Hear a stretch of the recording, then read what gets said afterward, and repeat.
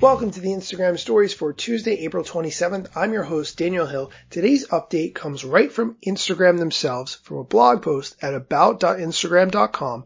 Equity updates, what we've been up to and what comes next. Instagram has an equity team, which was formed to address the challenges that people from marginalized backgrounds may face on Instagram. So they decided to dig into the specific concerns raised by Black people on Instagram, build solutions, and make changes so that they feel more supported. They did some research and 3 areas that they're going to be focusing on. Number 1, helping every Instagram employee prioritize building equitable products and tools, promoting fairness on Instagram through technology and automated systems, and using Instagram to create more opportunities for empowerment.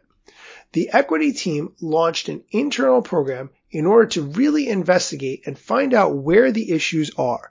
They did research, and the recurring theme was that people wanted more transparency into how Instagram systems work and how decisions around content are made. I'm going to pause and say we all want that. They also continued that people felt that their account growth and or engagement had been impacted in a way that they did not understand. We also feel that way. All of us, everyone. They continue, people sometimes referred to this impact as shadow banning, which they put in quotes.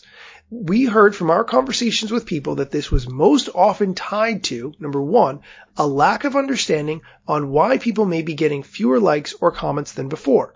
Number 2, perceptions that our decisions and policies do not consider the cultural and or historical nuances of different communities' lived experiences. Number 3, confusion around enforcement, either feeling like certain communities were held to a standard that other communities were not, or that our systems took down content without clear explanation. Number 4, technical issues which some may have perceived as forms of suppression. I'm going to pause right there and say that there's a lot of truth in every single one of those statements. A lack of understanding about why people may be getting fewer likes or comments than before is not something that Instagram has inherently addressed, but it continues to happen as ad traffic becomes prioritized on the platform. The other points are all just as valid. I'd really like to focus on the technical issues, which some have perceived as forms of suppression, really comes down to if your account gets suspended, it is not easy to get it back at all. The steps you have to go through to prove it's you or to try to get your account back if you've been shut down without any clear explanation can be extremely stressful, and there's no support number that you can call and talk to an actual human to get your account reactivated. Instagram promises to try to do better in this regard, and I will, of course, keep you posted on those developments. Okay, that's it for the Instagram news.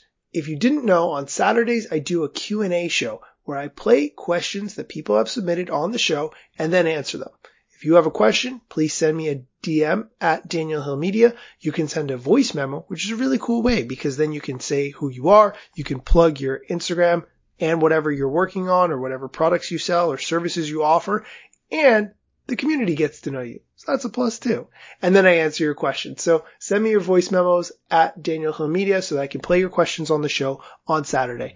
Come back tomorrow for more Instagram news, strategy, tips, and whatever else.